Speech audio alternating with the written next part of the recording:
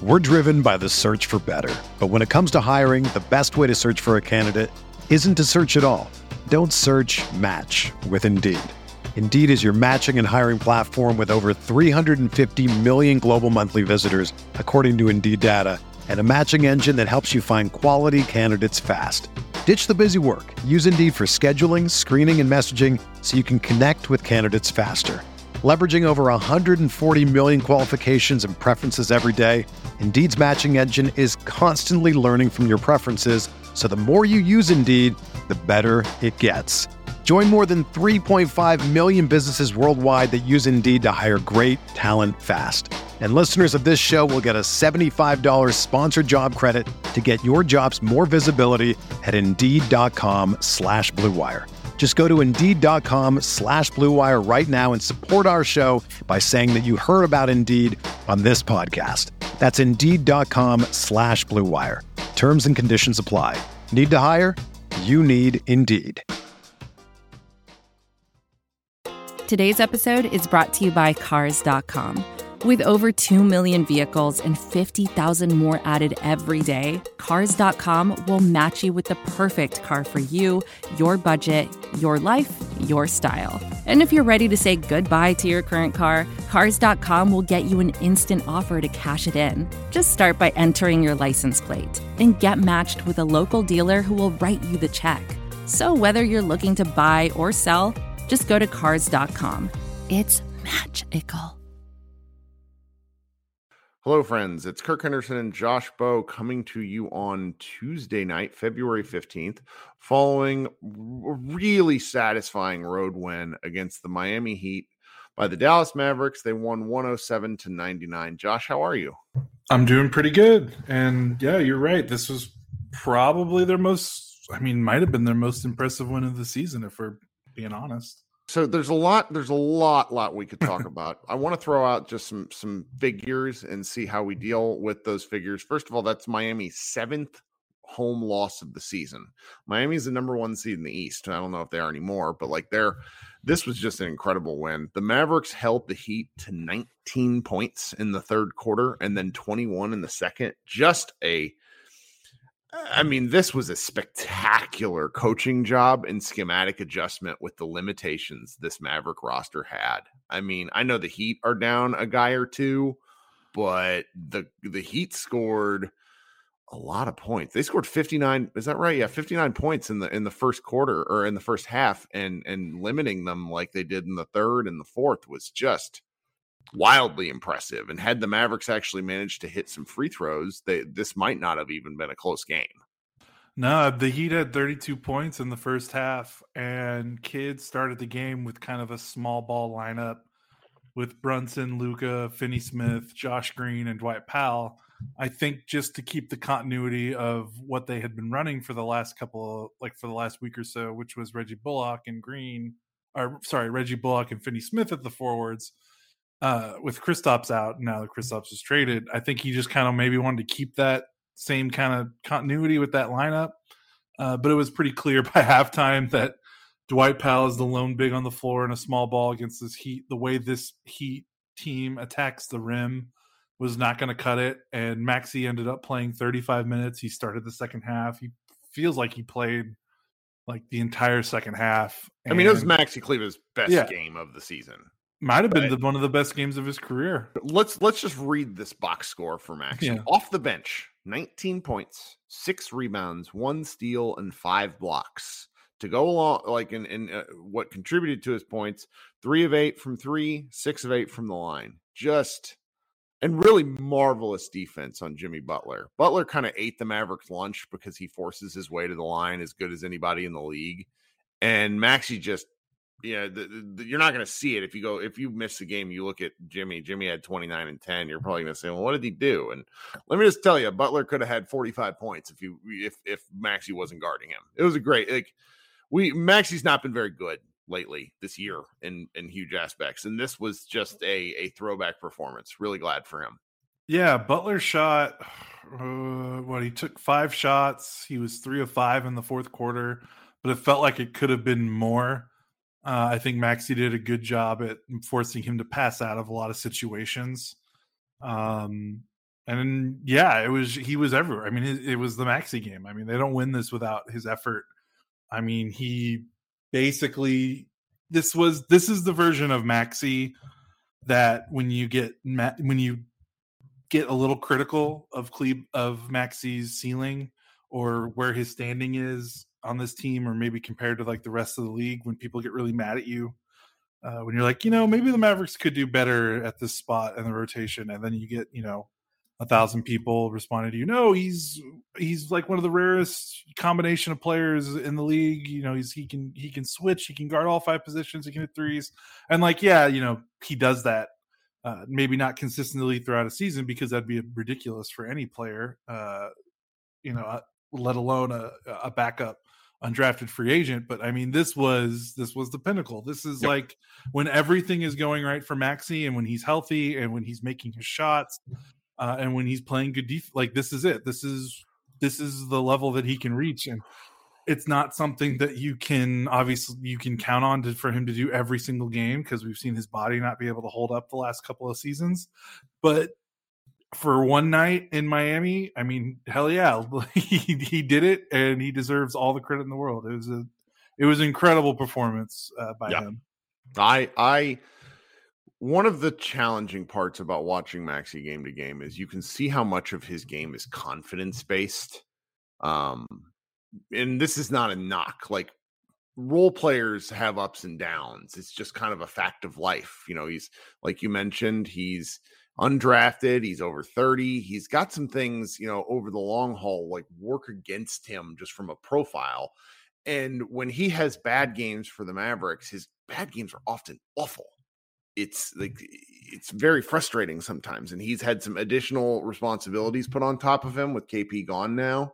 And I'm going to be really interested to see how he holds up. But 5 blocks, like, some of the things he was doing, there was an overturned foul call, which was the right call, where he broke up a alley-oop that, I mean, might have been as high as I can remember him getting. I mean, it was just really something. And then that led to made threes, because in the first half, let's be clear, this dude airballed a corner 3-pointer, shooting it over the rim by a solid 4 feet. Like, it was one of those that makes me tweet incendiary stuff. But the second half performance, just really otherworldly. I'm really glad for Maxey. And the crazy part, I mean, obviously it was a team effort, but I mean, the rim protection was, I mean, it was him. I mean, he was the rim protection. I mean, the only 2 bigs that played tonight were him and Dwight Powell. No Kristaps. Marquise Chris is hurt. Not like he would have been a defensive presence anyway, but it's crazy to imagine how much of the responsibility Maxey had to shoulder tonight, and for him to still come through with defensive play after defensive play after defensive play in the second half, when the Mavericks really needed it, because they were I think they were down double digits at times in the third quarter before they went on their run. Like, they needed it. They needed every single minute of it, and it was that part of it. Like, he didn't have Kristaps today to like give him a breather and play. Every minute he was on the floor, he had to play like an otherworldly defender for the Mavericks to win this game, and he did it. So I feel like he deserves a week off after a game like this. Yeah, well, he might. They play the Pelicans next. I bet but then I think we need to hit on one of the reasons why every single point from Maxey was needed. In terms of shooting performance, this was one of Luka Doncic's most challenged games of the season. He obviously had finished with a nice stat line, 21 points, 10 rebounds, 6 assists, just 3 turnovers, but he's 5 of 19 from the floor. He just couldn't get some looks to go. And that's not a criticism. Like, Luka had played absolutely incredibly out of double teams. He probably had 6 hockey assists tonight, where he made the right pass, which led to another right pass, which led to a bucket. And so when Luka's struggling from the floor, it's usually lights out for the Mavericks. But instead, what happened was 4 of his teammates, if I can do math, is it 4? Yeah, 4 of his teammates contributed with double figures. And that's beyond Maxey's 19. Brunson also had 19, kind of had an odd game. Brunson missed some I thought he should make, and then made some shots I thought he should miss. Dorian Finney-Smith really played. He hit some really clutch buckets. And then newcomer to the Dallas Mavericks, Davis Bertans, scored more points in the first three quarters tonight than he did the entire month of February with the Wizards, with 12 makes, including a hysterical 3 of 7 from three-point range. And he shot 4 threes in his first 4 minutes as a Maverick. Then he had an and one dunk. Like, there was just all sorts of things happening with Davis Bertans tonight. Yeah, I mean, 7 3-point attempts in 13 minutes. You look around and like there are other guys on this team that played, Josh Green played 20 minutes and took 3. Brunson played 39 and took 5. Dorian played 36 and took 7. So just to give you an indication of how quickly he was able to get the ball up, it was pretty impressive. And I'm just staring at that 13 minutes. I swear it felt like he played longer, but that is absolutely hilarious that he was able to stuff all that into 13 minutes. There was one shot fake he pulled where he got it like near the like well beyond where Luka shoots his normal step back, and did a pump fake that caused the Miami defender to like come out at him at like 40 feet. And then Brunson missed him on a driving kick at the end of the third quarter, where he should have passed to Bertans immediately, and because he's just open. And I think as these guys get more time together, people are going to start finding him, because the Mavericks were playing like for a significant portion of the second half, they're playing a true 5-out offense. I don't know if you can do that against some teams in the league, but most, as long as certain teams just don't have really true defensive big men. And it was just like fun to watch. Like, I hope Bertans gets, 15 minutes a night, at least for a little while they're figuring stuff out, Yeah. And you kind of saw everything with it. Like, you saw the good and bad. I mean, he missed his first 2 threes. He was getting like torched on defense. Yeah. And not just like playing bad, but like Miami was like, oh, okay, go. He's on the floor. We're funneling our offense. I mean, they ran a 2-3 zone with Bertans on top of the zone. He is 6'10" ish. Yeah. Like, to have a dude like that, you just want to keep him away from the rim, and Mavericks just got carved up. But that is what it is. Then he makes 3 threes, and then he makes 3 threes in 5 minutes, and you're like, oh shit. It's still fun. He's kind of like, I mean, they need someone like this with THJ out. They don't have any volume 3-point shooters besides Luka. And how much have we talked about on this podcast that, percentage matters, but sometimes you just need guys that will actually pull the trigger, because if you don't, defenses are going to key in more on Luka. They're going to pack the paint more, and they're going to ignore your shooters, and it's going to really clump up your offense. So, the Mavericks don't have a ton of high volume guys. Like 7 for Dorian is a lot, but so they just need someone to gun it, so that these extreme traps and packing the paint against Luka can maybe free that up some more. And it's really funny. I mean, obviously THJ is a better player than Bertans, but they're kind of similar. Like, I mean, Bertans almost feels like a 6'10" THJ in terms of like, they both have similar strengths and weaknesses in terms of they're both kind of one-dimensional, high volume 3-point shooters that don't give you much elsewhere. So that's kind of fun. He's kind of fitting right in off the bench to fill that role. Well, it can't be emphasized enough how much a willingness to shoot is a skill. Yes. Because let's take Dorian, who, obviously just signed this incredible contract, and sometimes the Mavs ask too much of him. He averages about 5.5 threes a game, which for a guy who plays 30 to 35 minutes some nights, there are nights where you look at his box score and it's like, oh, he took 2 threes. Oh, he took 3. And you just like the defenses don't respect players who don't take attempts. It's and that's been a significant part of Dorian, and then recently Maxi's problems. And the offense is sort of they've really talked about they try to go away from threes. I mean, that's just not been the case this year. And the willingness to shoot catches up with them, because then what they do is take what, Istok described, in a piece last season, where it's like they take bad threes, where it's like end of shot clock, like really difficult ones for certain players, where it's like the Mavericks sometimes they overpass on occasion, and they just need guys who are willing to shoot. That's where like we've talked about Brunson maybe taking more at some point. So it's just, somewhat getting some of the volume up somewhere if it loosens the defense a little bit, because Luka can't spend this much time double teamed. I mean, he's double teamed more than anybody else in the league, and the Mavericks are going to get these looks. They just have to be willing to pull the trigger.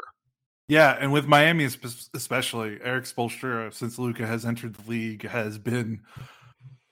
it's been kind of amazing. It's kind of impressive that he's this committed to it. But since Luka's been in the league and the Mavs have played the Heat, I mean, they are no shame just doubling the hell out of Luka, and not just as like a crunch time tactic. I mean, they do it from opening tip to the final buzzer. I mean, it's just anytime Luka is running a pick and roll, anytime he maybe dribbles a little bit past the 3-point line, there is a second Heat defender waiting for him. And it's a weird, in his rookie year, I remember when he played against the Heat, he had a really bad game, and he wasn't able to handle the NBA double team that well. But like since his rookie year, I mean, he just destroys double teams, and it's always been a strategy that you're like, well, it makes sense on paper, but Luka's just so good. Like, why would you do this? And you kind of saw why in the first half. The role players are just not dynamic enough to make him pay sometimes. But then,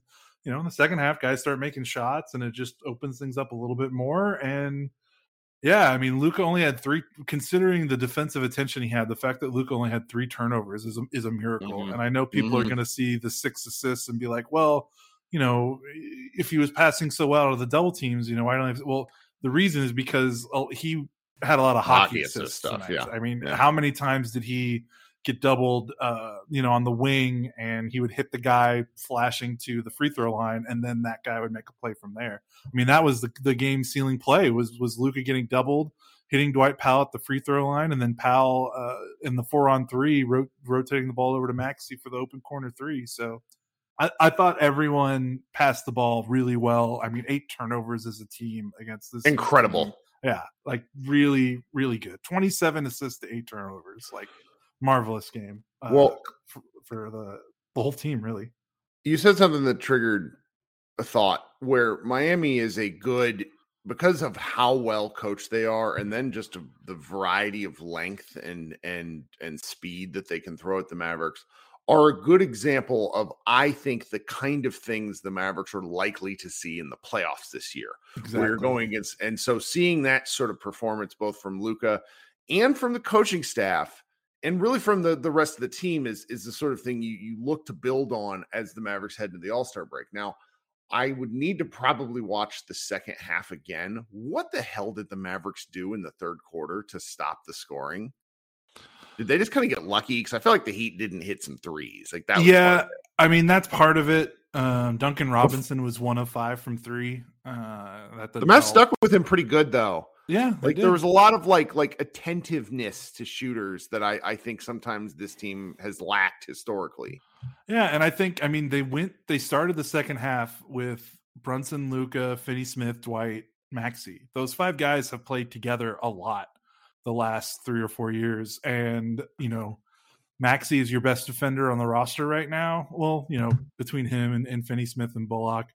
But tonight, with Bullock out, Maxey was your best defending big man for sure.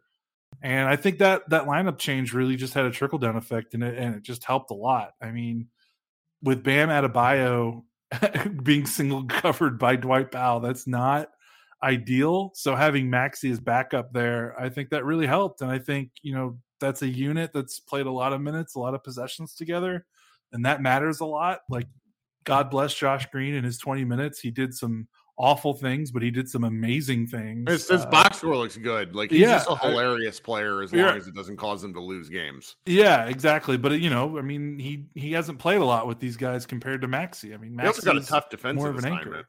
Yeah, for sure. I mean, that was a tough situation for him. So for him to do what he did, I mean, he hit 2 3-pointers and scored 8 points. I feel like we should be throwing him a parade in some aspects. But yeah, I just think that switch to Maxey in the second half, starting, playing a lot of minutes next to Dwight Powell, going the two big lineup. Eric Spoelstra, I think, had a post-game comment I just saw scroll across my feed where he was like, they're tough because, everyone they play is 6'8". They play a lot of big, rangy guys, and you don't really think about that much. But, when they started the second half with Finney-Smith, Powell, Doncic, Kleba, like those are a bunch of guys that can move their feet and are 6'8" or taller. So I think that helped a lot, especially when you consider the Heat's half-court offense can kind of make the game ugly without a good defensive showing against them. And so I think the Mavericks were put on pressure. I mean, the Heat don't really have a bench. The offense is really like if Butler and Lowry aren't doing anything, they don't. And really that dude, I've never heard of him before. Omir, I don't want to butcher his last name. Starts with it looks like Yurt7. I don't want to F it up. That cannot be how you pronounce it. But he's like a 15-day or like a 10-day guy that they signed who had 11 and 8 off the bench and just killed the Mavericks in the first half. Yeah, he exposed their front court depth big time in the first half for sure. We do owe it to because this was such an interesting win. We've not even talked about the other Dallas acquisition and Spencer Dinwiddie. What did you think of his game? I thought it was shockingly subdued. The thing that I've been really worried about with Dinwiddie coming to the team is that a lot of people have been saying, well, Kristaps isn't playing, so they're winning without Kristaps, so what's it going to hurt? And I'm like, well, adding an actively bad player to be playing like 20 minutes a game could make your team worse. And that's what Dinwiddie was in Washington. So, nothing overtly impressive about his line, but I just was impressed with the fact that he kind of just stayed in the moment. And I feel like I only kind of slapped my forehead like 2 or 3 times total watching him play. And I'll take that for now. He was not doing well in Washington. He was shooting 25% in the month of February entering this game. So I don't have high expectations for his scoring, but he came in, he had 5 assists, 0 turnovers. I only counted like maybe 1 or 2 shots that I wish he didn't take. Mm-hmm. And honestly, with how bad the Mavs bench has been, that's enough. And I don't know if he gets more comfortable, if he's going to want to try to take some more shots, but I didn't see any hijacking of the possessions, which is what we saw a lot in Washington. Like he kind of played the game that was presented to him, and I'm totally okay with that. Yeah, I agree with that. I don't think the Heat are a good team to judge his game-to-game stuff against. Yeah. They're just good. So the fact that we're not mad, I think, is really a step in the right direction. He made he made the right read. 5 assists, 0. Like he was moving. The ball wasn't sticking with him, which was really nice. Yep. Well, this has been fun. You got anything else? Josh Green made the most amazing pass I've seen from a non-Luka Maverick in 10 years tonight. I don't know if you caught that cross-court corner 3 pass he made to Brunson. I will take words. I like that. That strikes. I might write about it after like a 200-word post because that was. It was, and it was immaculate. Funny. This is a little thing, but because I'm teaching my 5-year-old how to play basketball, the pop that he put on that pass, Luka's unbelievably good at this, and we take it for granted. But just the formula, the pass, it's in slightly no look, and the ball just moved to get to the corner. It was great. I loved it. I could talk you're right. That was a great play. Yeah, I just wanted to acknowledge that before we left. That was crazy. I couldn't believe it when I saw it. I made a noise. Just watching it. Just guttural reaction. Couldn't believe what I was watching. I love it. Speaking of guttural reactions, Giannis Antetokounmpo had 50, 14, and 4 and only took 18 shots. He is good. Good Lord. That's why it's Miami's the number 1 seed. And I'm I don't see Miami doing crap against that guy. All right. This has been delightful. Kirk and Josh, Mavs Moneyball After Dark. There will be a green room posting tomorrow afternoon. And then we're going to start messing around with a slightly different short form podcast, which we will attempt to post on mornings of where, basically when there's not 2 games in a row type stuff. We'll figure it out. But this has been Josh and Kirk, and we will talk to you soon. Thank you all for hanging out. Whether you're a world-class athlete or a podcaster like me, we all understand the importance of mental and physical well-being and proper recovery for top-notch performance. That's why I'm excited that Unified Healing is sponsoring podcasts on the Blue Wire Network. Unified Healing is a new and super innovative global network of wellness centers powered by Energy Enhancement System, or EE System. If you haven't heard of the EE System yet, then you'll want to listen up. This technology promotes wellness, deep relaxation, purification, and rejuvenation. Wherever you are across the globe, access to a center is easy and affordable. Interested in experiencing the EE System technology for yourself? Go to unifiedhealing.com/bluewire to learn more and find a center near you. That's unified, UNIFYD, healing.com/bluewire. No material or testimonials on the Unified Healing website are intended to be viewed as medical advice or a substitute for professional medical advice, diagnosis, or treatment. Always seek the advice of your physician or other qualified healthcare provider with any questions you may have regarding a medical condition or treatment and before undertaking a new healthcare regimen, including EE System.